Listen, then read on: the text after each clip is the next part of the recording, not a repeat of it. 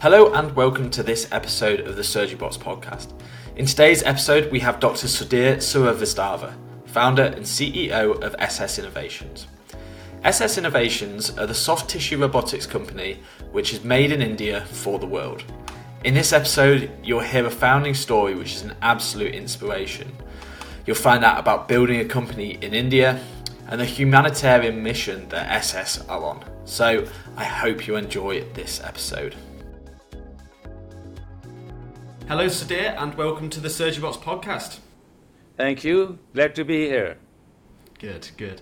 So the first question that I want to explore with you is you've got an incredibly good founding story as to why you started up the business. But before we get into that, I'd love to find out, tell me about your career up until this point and how you got into the healthcare world. So, very interesting, great question in the sense of, how I became a doctor. And I'll just take 30 seconds to. So in India, when you are joining the high school or ninth grade, you have to choose the subjects. So during those days, all the space missions were going on, and I was very interested in what was going on, and I used to draw a lot about various spacecrafts. So I filled the form, and to go into engineering, you need mathematics, chemistry, and physics. So I filled that out. That evening, my dad's friend came, and he said, "Oh, there are too many engineers in India, unemployed. So just make him a doctor." So just like that, mathematics got crossed, and biology was put, and here I am, as a doctor. So anyway, but I think afterwards, once I finished the medical school, always was very interested in getting very well trained, and so headed out to United States right after my graduation in India, and always was passionate about trying to find a way to, one is advance the science and help the people. So this was a perfect opportunity in relation to, as a physician, to be able to offer things back to the people. Okay. And what area of surgery did you specialize in? So initially, I finished my general surgery training. That was a requirement for heart surgery. And after finishing the training, so I started out in St. Louis and did a couple of years there, and then went on to Vancouver in British Columbia, Canada, and under the University of British Columbia umbrella, did my all general surgery and cardiothoracic surgery, and then got certified by both the American Boards of Surgery and Cardiothoracic Surgery. Okay. And when was your first experience of coming across surgical robotics? Yeah, so in 2000, the surgical robot was approved in United States, and in fact, I used to get approached quite a bit by the company, and at that time, there were no approvals, and the FDA had just approved, and so also it was an expensive machine. And so in 2002, I was going to build a hospital in West Texas in a city called Odessa. It's about 100,000 population, small city. And we had decided, because what I was doing in a lot of minimally invasive approaches, that I was getting a lot of patients from literally around the country, and I wanted to create a center of excellence. So with that, I wanted to be part of the trial. So at that time, there was going to be a trial on the bypass surgery. And so we actually purchased the robot as we were building our hospital. Our hospital was called Alliance Hospital at the time. So in 2002, we purchased the first generation of the Da Vinci system. It was a 3-arm system. And then we went through very strict mandated protocol that was demanded by FDA for us before we did the first clinical totally endoscopic bypass surgery. And that time it was supposed to be on a stopped heart. That means on heart-lung machine and a stopped heart. So I was part of the trial. And, so we got the approval finally in 2004. And so I did a trial. So we actually purchased the system and then really pushed the envelope in the sense of very rapidly advancing. So I kept developing these new procedures at that time, and we did a lot of world's first cases. So with the first generation system, while I was in Odessa, Texas, and I was the founding chairman and ran the hospital as a chairman. So we did 750 robotic cardiac cases. It became known as the robotic cardiac center in the world, and trained a lot of people, and did 250 totally endoscopy bypass surgery with the first generation system. So this is how the exposure actually came. And then I saw absolutely phenomenal results in our bypass surgery patients. And 20% patients went home next day after bypass surgery, which is absolutely unheard in heart surgery. 50% 2 days or less, and average length of stay was 3.2 days. And those days I had zero mortality in relation to these completed robotic cases. And then since the trial was on the stopped heart, I realized very quickly that we will not be really doing so. With FDA permission, I did 20 cases. This was the first time in the United States on a beating heart. So I launched the beating heart totally endoscopic bypass surgery. And again, tremendous results actually. And then later the company used to get the warning off in relation to the beating heart. So we literally developed these cases, and during that time trained a lot of teams literally from around the world, 350 surgical teams, and traveled all over the world to launch programs. So this is how the career started in Odessa, Texas, in the robotic front. Amazing. So at what point, do you remember the point when you saw robotic surgery and thought this is 100% the future of how surgery will be done? Do you remember the time when you thought that? Yeah, I think, so from Odessa, Texas, I got invited to University of Chicago.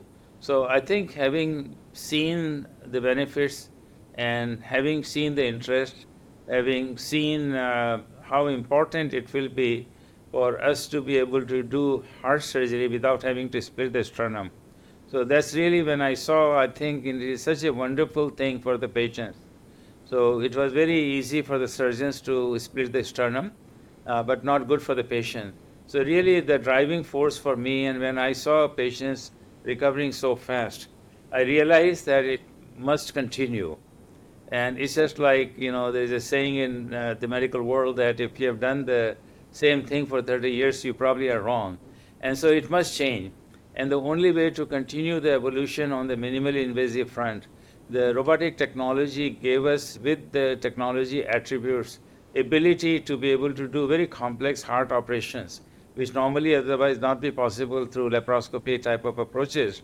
So robot allowed us to do. And then when I saw this thing, and by the time I left United States, I had done over 1,400 robotic cardiac cases and 800 totally endoscopic bypass surgeries. And those were the largest numbers at the time when I was in practice globally. And so I saw that, yes, it is possible to do. Then the question came down, how do we make it and how do we democratize it?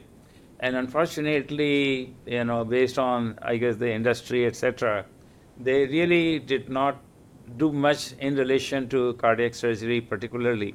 But then the robotic surgery was actually gaining a lot of traction in non-cardiac specialties, because they were dealing with a different area of the body and larger structures compared to bypass surgery. We are dealing with very tiny arteries, etc.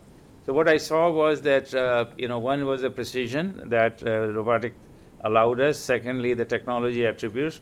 And third, I thought literally that at a point in time, it will become universally adopted.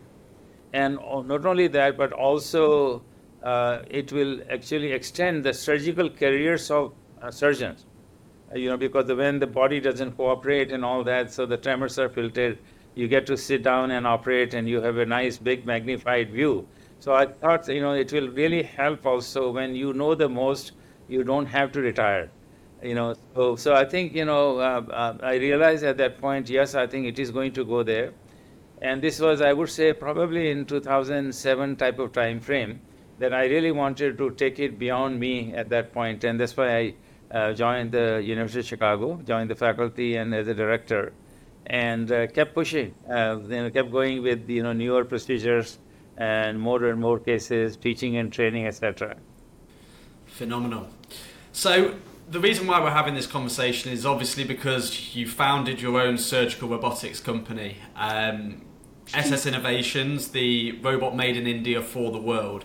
So I'd love you to relate to the audience the story as to why you decided that that was a mission that you needed to go on, and why you decided that let's leave the medical side behind to go on this bigger journey. Certainly. So I always had passion, and I think we owe a lot to the motherland wherever one is born, because every single thing that what I am or I became was through a lot of early education, guidance, a lot of resources that the government invests, etc. So I used to come to India to do a lot of voluntary work. And when we started doing, development of these minimally invasive procedures, I was teaching people here, coming and operating. So I used to come and go to a place where no money was charged to do heart surgery every year for 7 years. I used to bring my team from US and supplies, etc. So it really felt good to be able to give back. And also the other thing was regarding coming to India was that although the technology is wonderful, but it had a very uneven global penetration. And when I made the decision to move back to India in 2011, I purchased the robot myself for 1.2 or $3 million or so. And at that time, there were only 7 or 8 total robotic systems in the country. There was no pressure, and mostly were not operational. We tried to train people, and the biggest thing was cost. And so patients just could not afford this thing.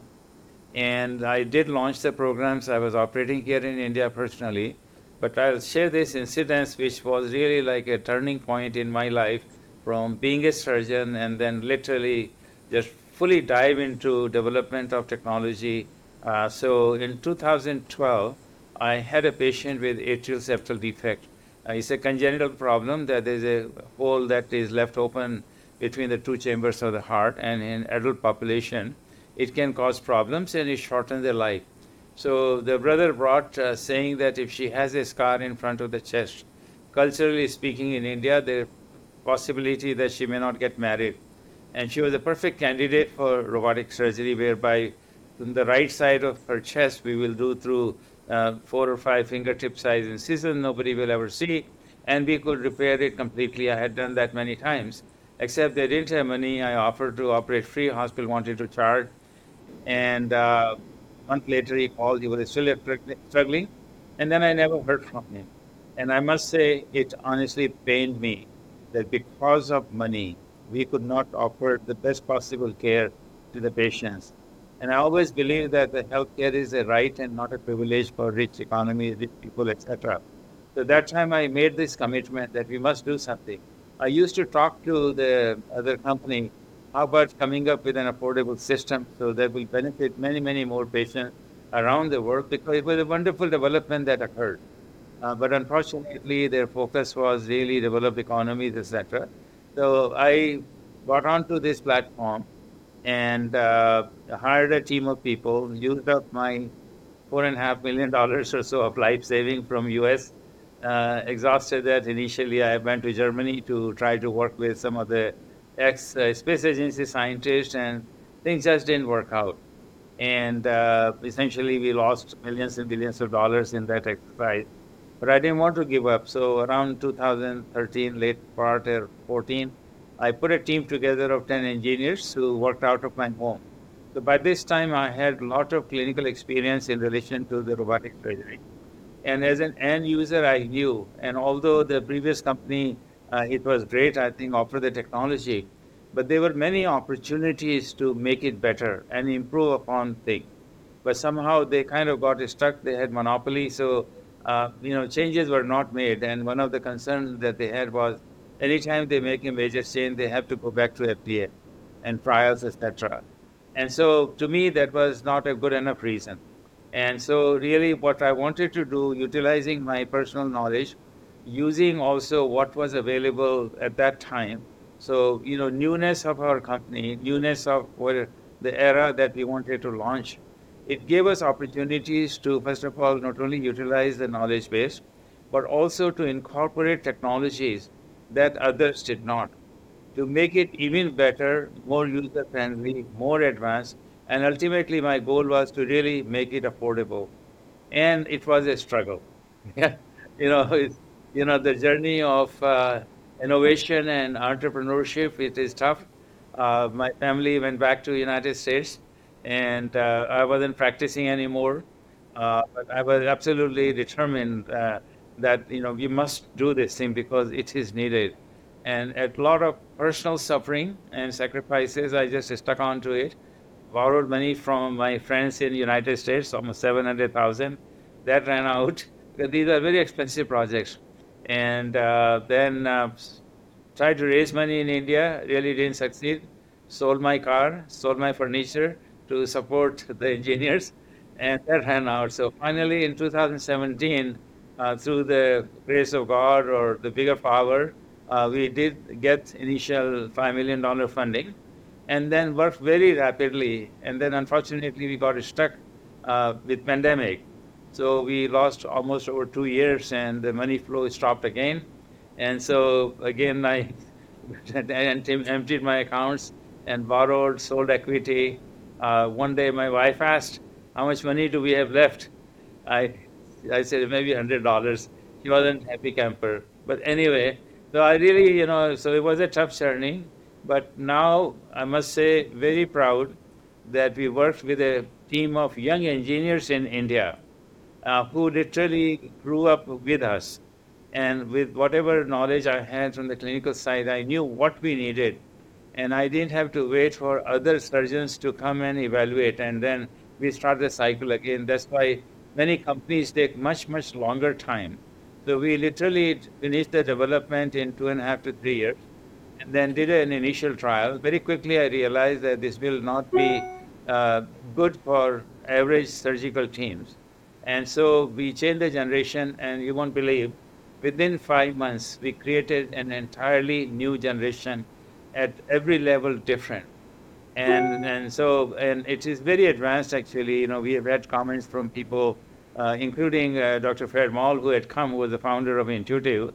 He came last year in November here and saw this live case there in the hospital, tested the system, etc. And in a public forum, he made a comment that SSI has got more advanced and better technology than the existing ones, and and the system now has been performing really well. So what we have created really, it is very advanced in terms of the technology with better features, more features, and all specialties, including cardiac also today. Because cardiac has been pretty much given up by others and no one is touching it because of the complexity. And with my own personal experience, I really wanted to revive the field because in cardiac surgery, patients don't have endoscopic options like other specialties. And splitting of the sternum and wrong recovery, complications, etc. So now we have developed a system that is absolutely capable of cardiac surgery as well at this time. Cool. So can you talk to me a little bit more about what is more advanced and what are some of those technological features that are beyond others in the field at the moment? Surely. So if we were to compare, especially, we'll compare with the industry leader. And starting out with the surgeon console. So with the previous model that you're sitting hunched over and you don't see your hand controls or you don't see where your feet are. And then you also have a small, roughly 8-inch type of screen, and then you have little tile pros or windows where you can pull in whatever other images are, which, in my opinion, really don't have meaningful, analysis. In a very small window, if you put a CT, you cannot really tell. And so that was one thing, that you're sitting, your posture was not very ergonomic. And then during a lot of training that I did for people, that hands are colliding with each other or hitting the roof of the system or pressing the wrong foot pedal. So what we have designed is an open-faced console with a large 32-inch 4K monitor with a head tracking camera on the top for safety. So if you are not watching the screen, your system won't respond even if you move your hands. So this is safety, and it's a beautiful 4K resolution, which is the highest today in relation to the endoscopic world. Secondly, we have given a large 23-inch 2D touch panel monitor. So we can bring any of these DICOM images in a meaningful way, either CT, MRI, angiogram, echo, etc. And our team has done absolutely phenomenal. We have a Maya division whereby they literally take any of these images and convert them into 3D model. And you can rotate, slice, dice through it. And so the entire anatomy of that specific target anatomy is right in front of you. So what it will do, it will make the procedure safer and faster because no accidents will occur because you know every single thing, even if it is hidden, where it is. So this thing will be very, very helpful. And then we have very typical of the foot paddles. Hand controls are very ergonomic, very differently designed than the current ones. So literally it rests in your palm. And so there is no muscle tension compared to whenever you are gripping something either through the rings or a pistol grip like some others. So immediately the hand muscles right up to the neck also become tightened. So this one will allow you very free motion. So anytime you don't have tension on your muscles, you can do very precise motions. Then ours is the only system that is prepared right from the beginning to be able to control 5 arms from the surgeon console. No one else has that. Going on to the vision card, so our vision card has also same 4K high definition monitor. So it's a 3D also. So with the passive glasses, everyone in the surgical team has the same view exactly as the surgeon. Others have only 2D vision. And I have seen accidents. I was operating in South Korea back in 2008. A nurse put knife right through the heart. I asked her what happened. She said, I couldn't tell how deep I was going. So accidents do occur with the 2D vision, and that's why God given 3D vision. Otherwise, we'll be bumping into each other all the time. And so it is very important to have that perception. And not only you have exactly the same view, but it is safer, so accidents won't occur. If the nurses are bringing supplies, they know exactly where to go. And so one is that it avoids accidents, it's safer. Secondly, it shortens the learning curve. So if you have hesitation in 2D, people are taking things very slowly, being very careful. So it adds to the time. So firstly, if you shorten the learning curve, and ultimately this improves the quality outcomes. Also, if you have trainees, so they are watching the same screen as the surgeon.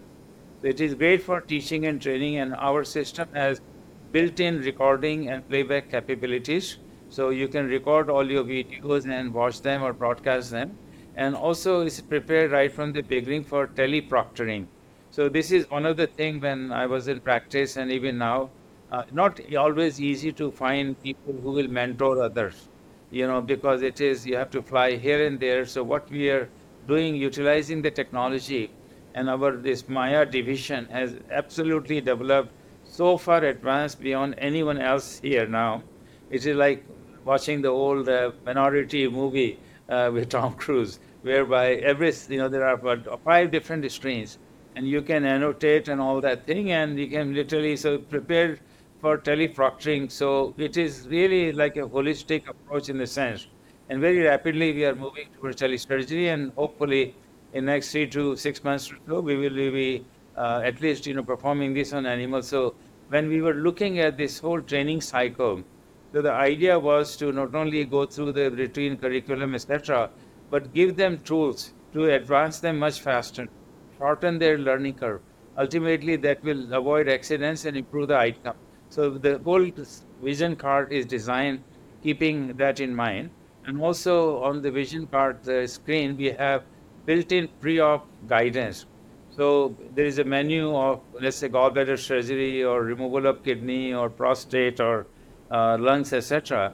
So you punch that in, and the whole thing pops up right there. Where to place the ports in relation to our system, where is the target anatomy, where to place these cars, again, based on our system. So it basically takes the guesswork out, and it becomes more efficient. And also, we are looking at the future whereby these cars will be motorized and literally creating a 3D reconstructed operating room we can push the button based on the target anatomy and the surgery, and these cars will move literally on their own and park themselves. So, a lot of futuristic idea in relation to this. And going on to our the robotic arms and the cars, it is what we call a modular design. Every robotic arm with its attachments is mounted on a separate cart. And so, first of all, it allows you to place them wherever required. So you're not boxed in like, all arms attached to one central beam. So it gives you flexibility based on the target anatomy, body habitus, room setup, etc. You can place them wherever required. And since it is modular, you can use 3, 4, or 5 arms. Again, ours is the only system, as I mentioned earlier from the console, you can control 5 arms.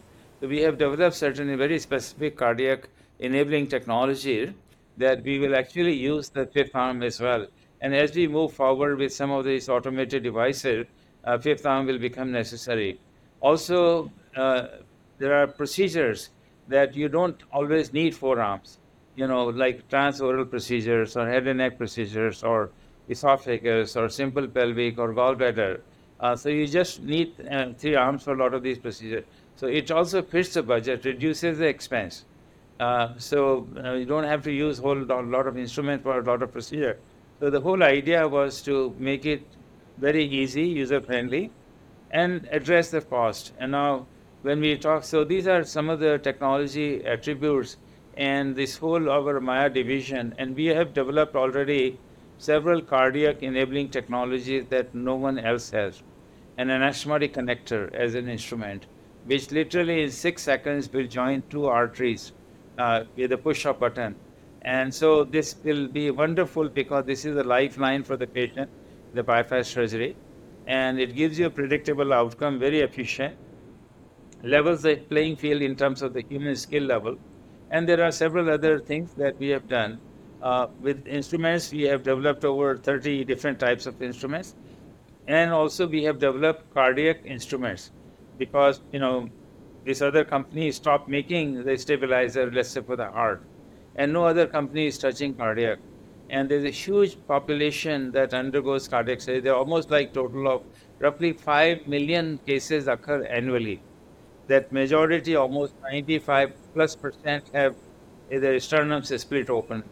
So if we can give them an option to do it differently, it's wonderful. So we have kept all of these facts in mind to really help the surgeons and really change the direction across the spectrum. Amazing. And I love that it's everything that's being done is all about the patient and making the patient's life easier. It's really incredible. So are you able to share a rough cost of the system? Yes. Is that possible? Yeah?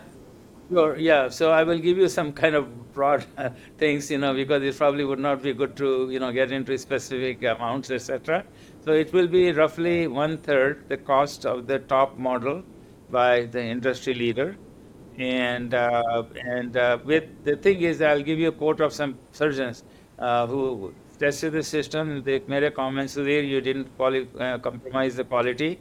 You've added more advanced and better features, more user-friendly features with similar performance at 1/3 the cost. And so everything for us, including our consumables, are somewhere between 30 to 40% of the cost of the industry leader. And same thing for the maintenance agreement. So my whole goal was really to create an affordable system. And as Dr. Vishwa, my son, who's our president and CEO, also he uses this phrase that to help serve the forgotten world by other companies. And the need is so huge around the world. Almost 7 billion people do not have easy access, mainly because of the cost and the learning curves. So we literally have addressed both. So my follow-on question to the cost is, how have you managed to do it to be able to actually sell it at 1/3 the cost? Because it's not just the big guy who are selling at a very high cost, it's all the other guys as well that are coming to market. They're selling at the higher plus $1.5 million ticket. So how have you managed to develop a robot which is so cost effective? So I think there are two things. One is the stage of our development and existence now. So a lot of the components today are available off shelf that people had to custom develop it. Again, that leads to higher costs. Secondly, being in India, we can, with a much lower the human cost here compared to many other developed economies. And secondly, that also translates into lower manufacturing costs. So the best part is that without compromising the quality, and I can tell you about our India team today. They're all homegrown, but today they know more than IIT professors because so we were able to literally contain a lot of these costs. And being in India, I think if there's one single factor is our geographical location of the project. Amazing. So, obviously, you mentioned a little minute ago that your son Vishwa, who we know each other from, is involved with the business, Chief Operations Officer. At what point did you decide to bring him into the fold, and also what's his impact been? Because it's really interesting to have a father-son duo in the leadership of a surgical robotics company. So after he finished his medicine, and we've been talking, and Vishwa, in fact, since going back to my US days in 2008 and 9, he had this talent of editing movies, and he had gone to India, produced some documentary, etc. He used to be in the operating room or completely exposed to a lot of our videos. He was completely involved with the robotic world from that time onwards. Then in Atlanta, we also created, when I moved to Atlanta from Chicago, we created this International College of Robotic Surgery, and we created teaching websites literally to be able to train people all over the world. And he was intricately involved in literally creating these websites for robotic revascularization. And he did an absolutely great job. So when I also moved to India in 2011 with bags and baggages and family, and he in fact came ahead of us, and he was involved literally setting up things and so on. And so he was very intricately involved, right? In fact, the 3D development for a table side team, he was very involved actually. In fact, we created this platform when I moved to India in 2011, and I give literally credit to him for taking a leadership role in developing this 3D, where everybody gets to see 3D. And then, of course, subsequently we hired engineers, etc. But it was literally, his effort. So he was very involved. And then he decided to go back to US and then finish medicine. And so when he was finishing medicine, the choice was because he was so good with the knowledge and understood, and then of course his great communication skills, and having been brought up there, he felt at ease to be able to deal with whatever. And so basically the decision was, and of course, although Vishwa may try to say that I forced him, not true. He made a voluntary decision. In fact, he has just gotten married during those pandemic days in a park in Chicago. And so him and the wife, they joined us in November of 21. And, I tell you, he's been a great addition. And, he's just absolutely supportive. He's become a master in teaching and training. He has a lot more patience than me, and people just love him.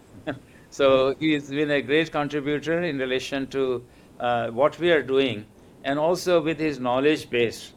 So the choice was, again, he could go back and do the residency. It's just like when I made the decision to transition from being a surgeon to develop this thing. So it was like I could continue to operate personally and maybe help 300, 400 people in a year.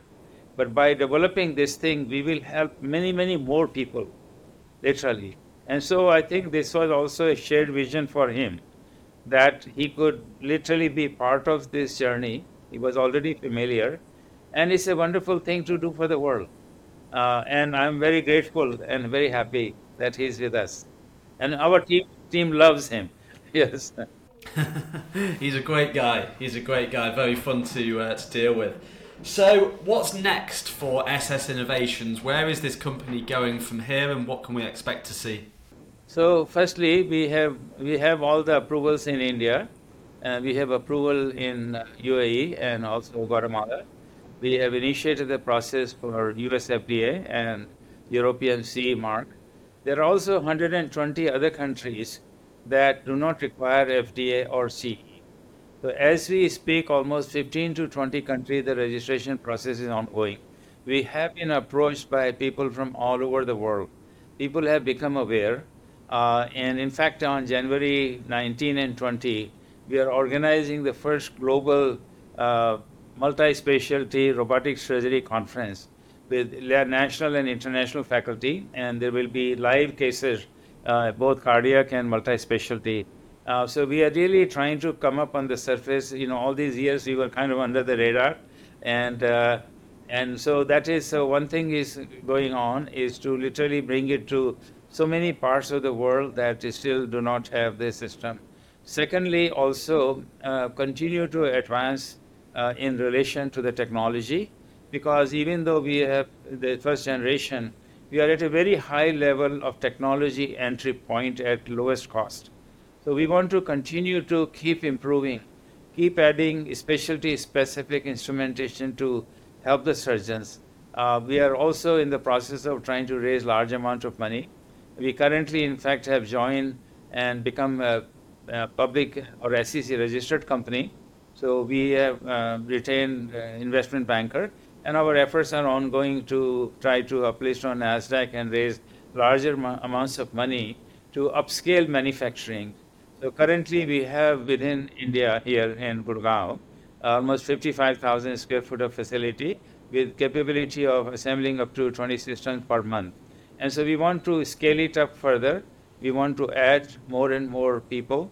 We want to develop some more types of robots. So one of my goals post-funding is to develop a pediatric robot, because this is another large population. Although our robot has been used for some of the pediatric population, but we want to give them also, so they don't need to also have larger incisions and trauma, etc. So that is the other goal. Secondly, also we have from the previous generation of our Mantra 1, we are creating these various single arm applications. So one of my idea is really what I call democratize or decentralized excellence, whereby utilizing the high-speed connectivity, we literally bring the care to people wherever there may be. And this is actually a global problem, doesn't matter which country, whereby people still have to travel for advanced care to larger centers. So one is that one of the biggest challenges in many of the developing economies or around the world is late diagnosis. And that leads to better, unfortunately, worse outcomes. So with the use of our single arm, let's say we put an ultrasound probe on it to do various kinds of screening, then biopsies, targeted therapies. A lot of these things literally can be done placing these things in a van and remotely control using 5G or high-speed connectivity. Other thing also we are looking at is expanding a truck and put the system on the truck and literally hold camps to offer these services locally or remotely. So the idea is really to find a way to help people in whatever way possible. Other thing also, our whole training program is very holistic, as I touched upon. Other than the routine training that everybody does, this whole teleproctoring and further telesurgery will really help launch programs in a very safe and expeditious way, whereby it's like teleproctoring, like having an attending surgeon in front of you who is guiding you. And when you cannot do, then telesurgery takes over and you finish the thing. And also telesurgery will help in terms of some of the complex cases that some expert surgeons have done. So this way we can offer the same thing without, again, patients having to travel. So really the vision is very far-reaching in relation to this. On the other side also, at least in India, we have initiated a process to a bunch of organizations and doctors to potentially make the robotic surgery training mandatory as part of the postgraduate curriculum. So currently, people, as you know, literally all over the world, they train in the middle of their practices. And sometimes that is challenging because it interrupts their flow of work, etc. And so like postgraduate programs today have laparoscopic surgery as part of standard training. So these people come out trained. Same way, I think we must undertake this thing whereby we actually produce a volume of robotic surgeons, also the support staff that is needed in robotic surgery. So basically, it just will take time, 3, 4, or 5 years, but then suddenly you create a pool of talent. And also with an affordable system, this truly will change the direction of surgery. And this is one of the vision that we have, literally, advancing and make this whole thing available globally. Yes. Yeah.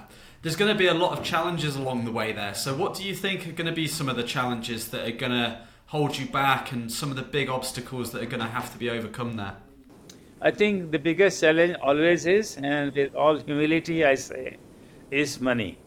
Because all of these technology projects are expensive, they are time consuming, there is a technology risk, is it going to work or not, then regulatory risk.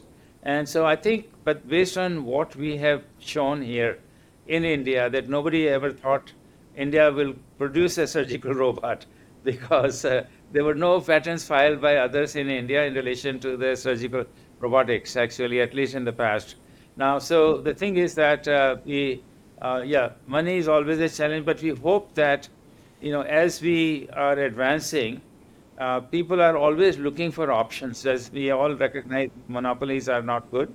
So, and we have now proven, having done 550, cases across the spectrum of a specialty, including cardiac, and having our system in hospitals. We also have a system at Johns Hopkins, actually, in their research lab. We have dialogue going on with Harvard system.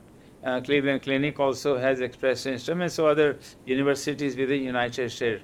So really, we hope that with this collaboration, one is that we can continue to advance, because see, anytime you undertake new things, and there's no reason to reinvent the wheel, because there is a lot of global talent that exists today. So what I see, also, this use of whole metaverse, it really will solve a lot of these things. So I think the biggest obstacle, as I see, is money. I think talent, of course, existing talent is a challenge, because, especially in India, it is a homegrown talent. But now we have a lot of people that are very interested, and fundamental knowledges exist. And so it is a matter of application. And then again, collaboration with some of these, global universities also will be very helpful as we continue to advance this thing. I think as far as the adoption, which is another challenge, or the competition, I think competition is good. I'm not worried about that. I think ultimately, if you have a good product, and if you take cars as an example, so there are so many high-end cars, but they all sell.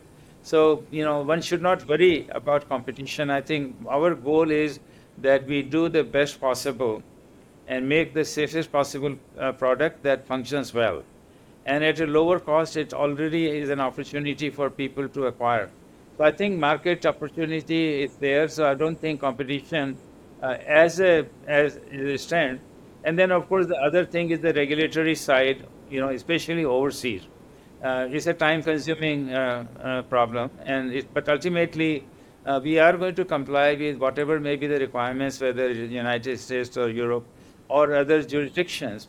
And we are very confident, considering the results that we have seen in India. We have plenty of clinical evidence, and we will do the clinical trial. I think obviously new ideas, to incorporate them is always challenging, and along those there are failures. But actually, I must say very honestly, it doesn't bother me, because see, failure is part of the evolution. Without failing, nobody comes up. Mistakes will be made, and so we are very kind of cognizant, and so we are not worried about the failure, because some people may look at it, and we have somehow survived. The biggest challenge is with a startup company. They fail either, in fact, I was reading today, the startups may run out of money, but they will close if the founders don't have energy anymore, and which is not applicable here. I have a lot of energy, and I have a lot of wonderful people who are really vision. And I think the biggest thing that is driving me, not only that the patients need, there are surgeons literally all over the world. They're looking for affordable system. We all recognize that I think this is needed to help the patient. Now the question is, how can we get there? And somehow it did not occur in the last 25 years. So hopefully in the next 10 years, we will change that. Yes. Well, that's a great closing comment to leave on, I believe. So thank you very much for your time, Sudhir. It's been a pleasure to host you on the SurgeryBots podcast. Thank you, Henry. Great.